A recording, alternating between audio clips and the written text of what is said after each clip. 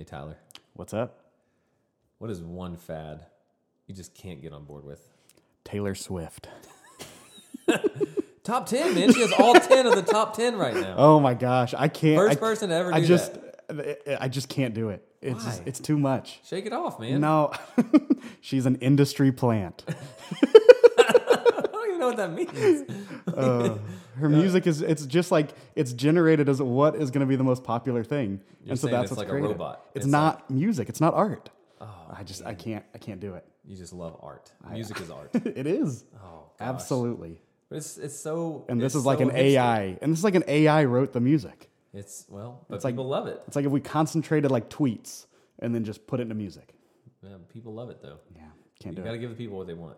So, I asked this to students last night, and their answer was flare jeans. It's like Flare bell jeans. bottoms. yeah, That was like 3 of them. That was their Wow. answer. Yeah, a lot of jeans comments here. Yeah. On the fads, I guess because a lot of people wear jeans, but jeans can't be too low. They Jeans can't can be be too worn high. in many different ways. Yeah, you got to have appropriately rise jeans that don't flare out.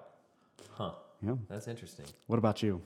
I hate escape rooms. Escape rooms. Yeah, that's. I've Never only been done to it one. once. Never been to one, but I okay, hate so it. I hate it with my gut, with my every being, but so much so I do won't not want even to get go. trapped into a strip mall, so just don't want to. Yeah, man, the only one I've ever been to was in a strip mall. they always are. We Yeah, won. that or a mall. So yep, So you won, as We in did. you got out. we of got the out. place. We escaped Yeah, with time to spare. yeah, that's it. No, that's fair. I'd say like axe throwing, like all of those things are in that trend that won't Yeah, last. never been axe throwing Yeah, either. me either. But that doesn't sound like something I would want to do. Yeah, the new popular one is just break rooms. Huh? So you just baseball bat, and they have things in there that you can just break. I've never heard of this. Yeah, that's the new one. You're gonna start seeing them. Okay. The newest fad. Well, welcome to Weekly Hope.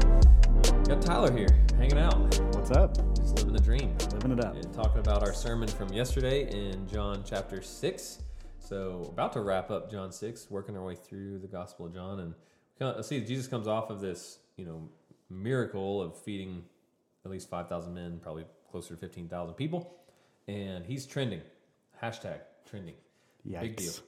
Yikes. Everybody wants to follow Jesus. He goes, Yeah. walks on water, goes back across Capernaum, and everybody's like, "Where'd Jesus go? We gotta get to him." And so they just want to be around him. So they come rushing across the sea and around the Sea of Galilee and come huffing and puffing up to him, and they're like, "How'd you get here so fast?" And he says, "You're not seeking me because of the signs. You just want to be full." So, Tyler, my question for you: Have you ever met a famous person? I saw Doug the Bounty Hunter at Disney World one time, like walking, like in line. Hold on. Who is Doug the Bounty? Dog the Bounty Hunter. You said Doug the Dog. He's the knockoff. He's the knockoff version of Dog. yeah. Real He's the famous. second hand. His dog's brother.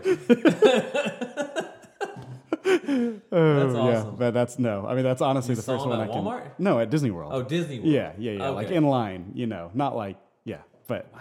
so honestly, no, You've never met a famous person. not You've never really. had that experience. Not that I can think of. Gosh. I need to go to more high school basketball games, I guess. Yeah. Well, Steve Spurrier, old head ball coach.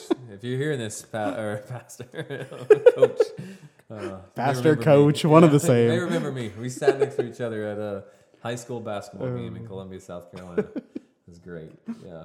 You see somebody that's famous and Yeah. you just want to be around them. It's like, what's going to happen? It's so cool. It even makes you you feel special, you know? And these people, they want to be around Jesus because it makes them feel better and they're special. And they're like, what's he going to do? And maybe we'll get another meal or we'll see something cool happen. And this whole idea of influential people and Jesus being like an influential person that was viewed as, hey, maybe this is going to be the next king or he's going to overthrow the government or maybe we just follow him, then we'll get to be on kind of the inner circle and some of that stuff. Mm-hmm. And so we see it's like Jesus, he answers their question by going straight to their motives and tells them, you're not seeking me, you just want food. And one of the points that we made is that Jesus he sees your heart and he knows your motives. And for all of us, I mean, we may be able to fool anybody and everybody, but you can't fool God. Mm-hmm. And so you see that, doubters and seekers are always welcome to come to Jesus. And he welcomes those who are asking questions with sincere hearts, like Nicodemus. But he sees what our motives are, and he knows what we're trying to accomplish. So, was there anything for you that stood out to you from the sermon, Tyler, or anything else that you thought was interesting? For sure, yeah. So, I mean, even just to kind of summarize your points real quick, you said that like when Jesus is a hobby in our life and he is not the main thing, then what happens is oftentimes we can seek him for what we can get in return. Mm-hmm. You said that your spiritual life is then based on effort and what we can do. And then ultimately that leads to the third, which would be that you just don't really believe. Yeah. And so I thought that was a really good framework to look at it in this way, because all three of those are true. And all three of those, like even when I would say in my own life, like I have fully surrendered and committed my life to Jesus, there are still parts of my heart that lean towards those desires. Yeah. It is very, very easy for me to seek him in my own time for like what I can get out of it. I mean, even in time in the Word, where that can become such a rhythm in life that I think, like, if life is not going well, I'll just go spend some time in the Word and that'll help. Yeah. And then when it doesn't, that leads towards frustration. And so, like, even in those moments, like, that is not seeking him, like, for anything more than a return that I would get out of that. Yeah. It's a great word, because we said, like, the return on investment in the kingdom is always in eternity. It's not on, like, what we get today. Yeah. I think we have to remember that. And, like, yes, does God heal? And can he heal and do miracles? Absolutely.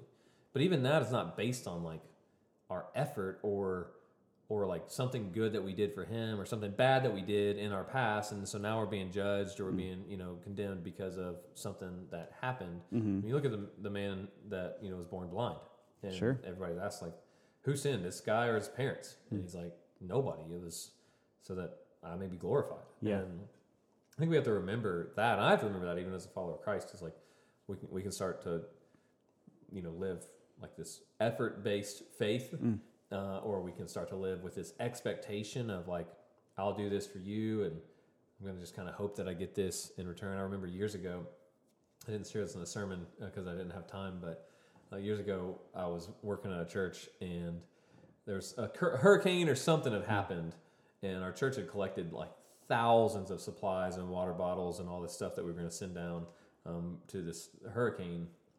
And this guy showed up, and because we didn't really have a way to get it down there, this guy showed up with this huge trailer, and he's like, I'm going to drive it down. I'm just going to drive it and drop it off where it's needed. And we're like, wow, that's incredible, man. Thanks for doing this. And you're like, this is really, really great. Why'd you want to do this? He's like, well, I own a winery, and business has really been struggling lately. So I knew if I do this for God, he's going to bless my winery. Oh, man. He's like, well. He's going to turn this water into wine, baby. I was like, well, I don't think that's how it works.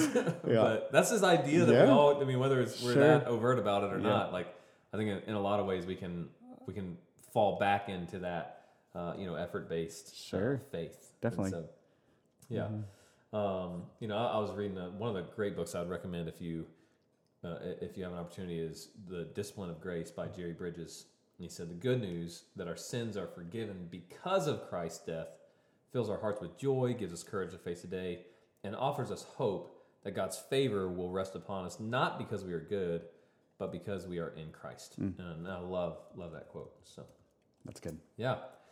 Anything else that stood out to you from the sermon, man? Well, I mean, I appreciate the whole like mic drop moment of this is that third point, which is you don't really believe. Yeah. Because like if that is where like the fullness of our heart is when it comes to Jesus, and like the fullness of how we view him is either based on the effort that we can produce or the effort and value that God would give us, then that's not true belief. And what that leads to is ultimately a fruitless life. And so I really think that's the kind of landing the plane, the left hook of it is what that really produces is not what you think it might. Yeah. And what we said, and one of the there is the whole I am the bread of life, which is like a huge piece of these many verses that we preached today. But like the crux of this passage, and honestly one of the golden verses of the Gospel of John is that answer where they asked him, like, what work must we do? And then Jesus says, this is the work of God, that you believe. And so if we're asking ourselves the question of like, well, what is Jesus looking for in my life? Yeah. Like what does Jesus want? the answer is he wants you to believe. And when you believe, we can then ask ourselves the question, well, what does that look like? What comes out of that? What's the overflow? Or how do you know if you believe? And I think there is fruit that comes after we believe, like that comes out of the overflow of our belief in who he is and what he's done. But it's not like we can't get those out of order because it's not the effort, it's not the fruit, it's not the work, it's not the good things that we do that makes us believe or that enables us to believe or that gets us into heaven or any of those things. Like it all starts first and foremost with belief, and then we see the overflow of that in our lives. No, that's good. So I'll close with just these words that I shared in the sermon on yesterday, and it's from Hebrews 9:22, and is in 1876 that Robert Lowry wrote these words in a song. And Hebrews 9:22 says, "Without the shedding of blood, there is no forgiveness of sins." And him, after reading that, he wrote the words, "What can wash away my sin? Nothing but the blood of Jesus. What can make me whole again? Nothing but the blood of Jesus. Oh, precious is the flow that makes me white as snow. No other fount I know. Nothing but the blood of Jesus." And now Tyler's going to sing that song a cappella for us on this podcast. What can wash? And that's why I don't sing on Sunday mornings. But just such a great word, and such a great just reminder for me that it is Christ's blood that does all the work, and not anything that we can do. So I hope that's an encouragement to you, no matter where you're listening to this. And a couple of quick announcements that we have coming up this week. Thursday night is our men's Top Golf event. So guys, come hang out with us. Whether you can golf or not, you can just come hang out and have a good time. And then next Sunday is Stand Sunday. We'll be highlighting adoption and foster care ministries. And so we'd love for you to come be a part of that, but also stick around afterwards as we're going to have a luncheon just for anybody that's interested, wants to find out more information or what our church is doing or next steps that we're going to be taking. Or if you're interested in adopting or being a part of foster care and starting those steps, we'd love to talk to you more about it. So a couple of good things coming up here in the next few weeks. And grateful for you, grateful for our church. If you want to find out more, you can go to our website, hopechurchjc.com. And I can't wait to see you this Sunday at 10 a.m.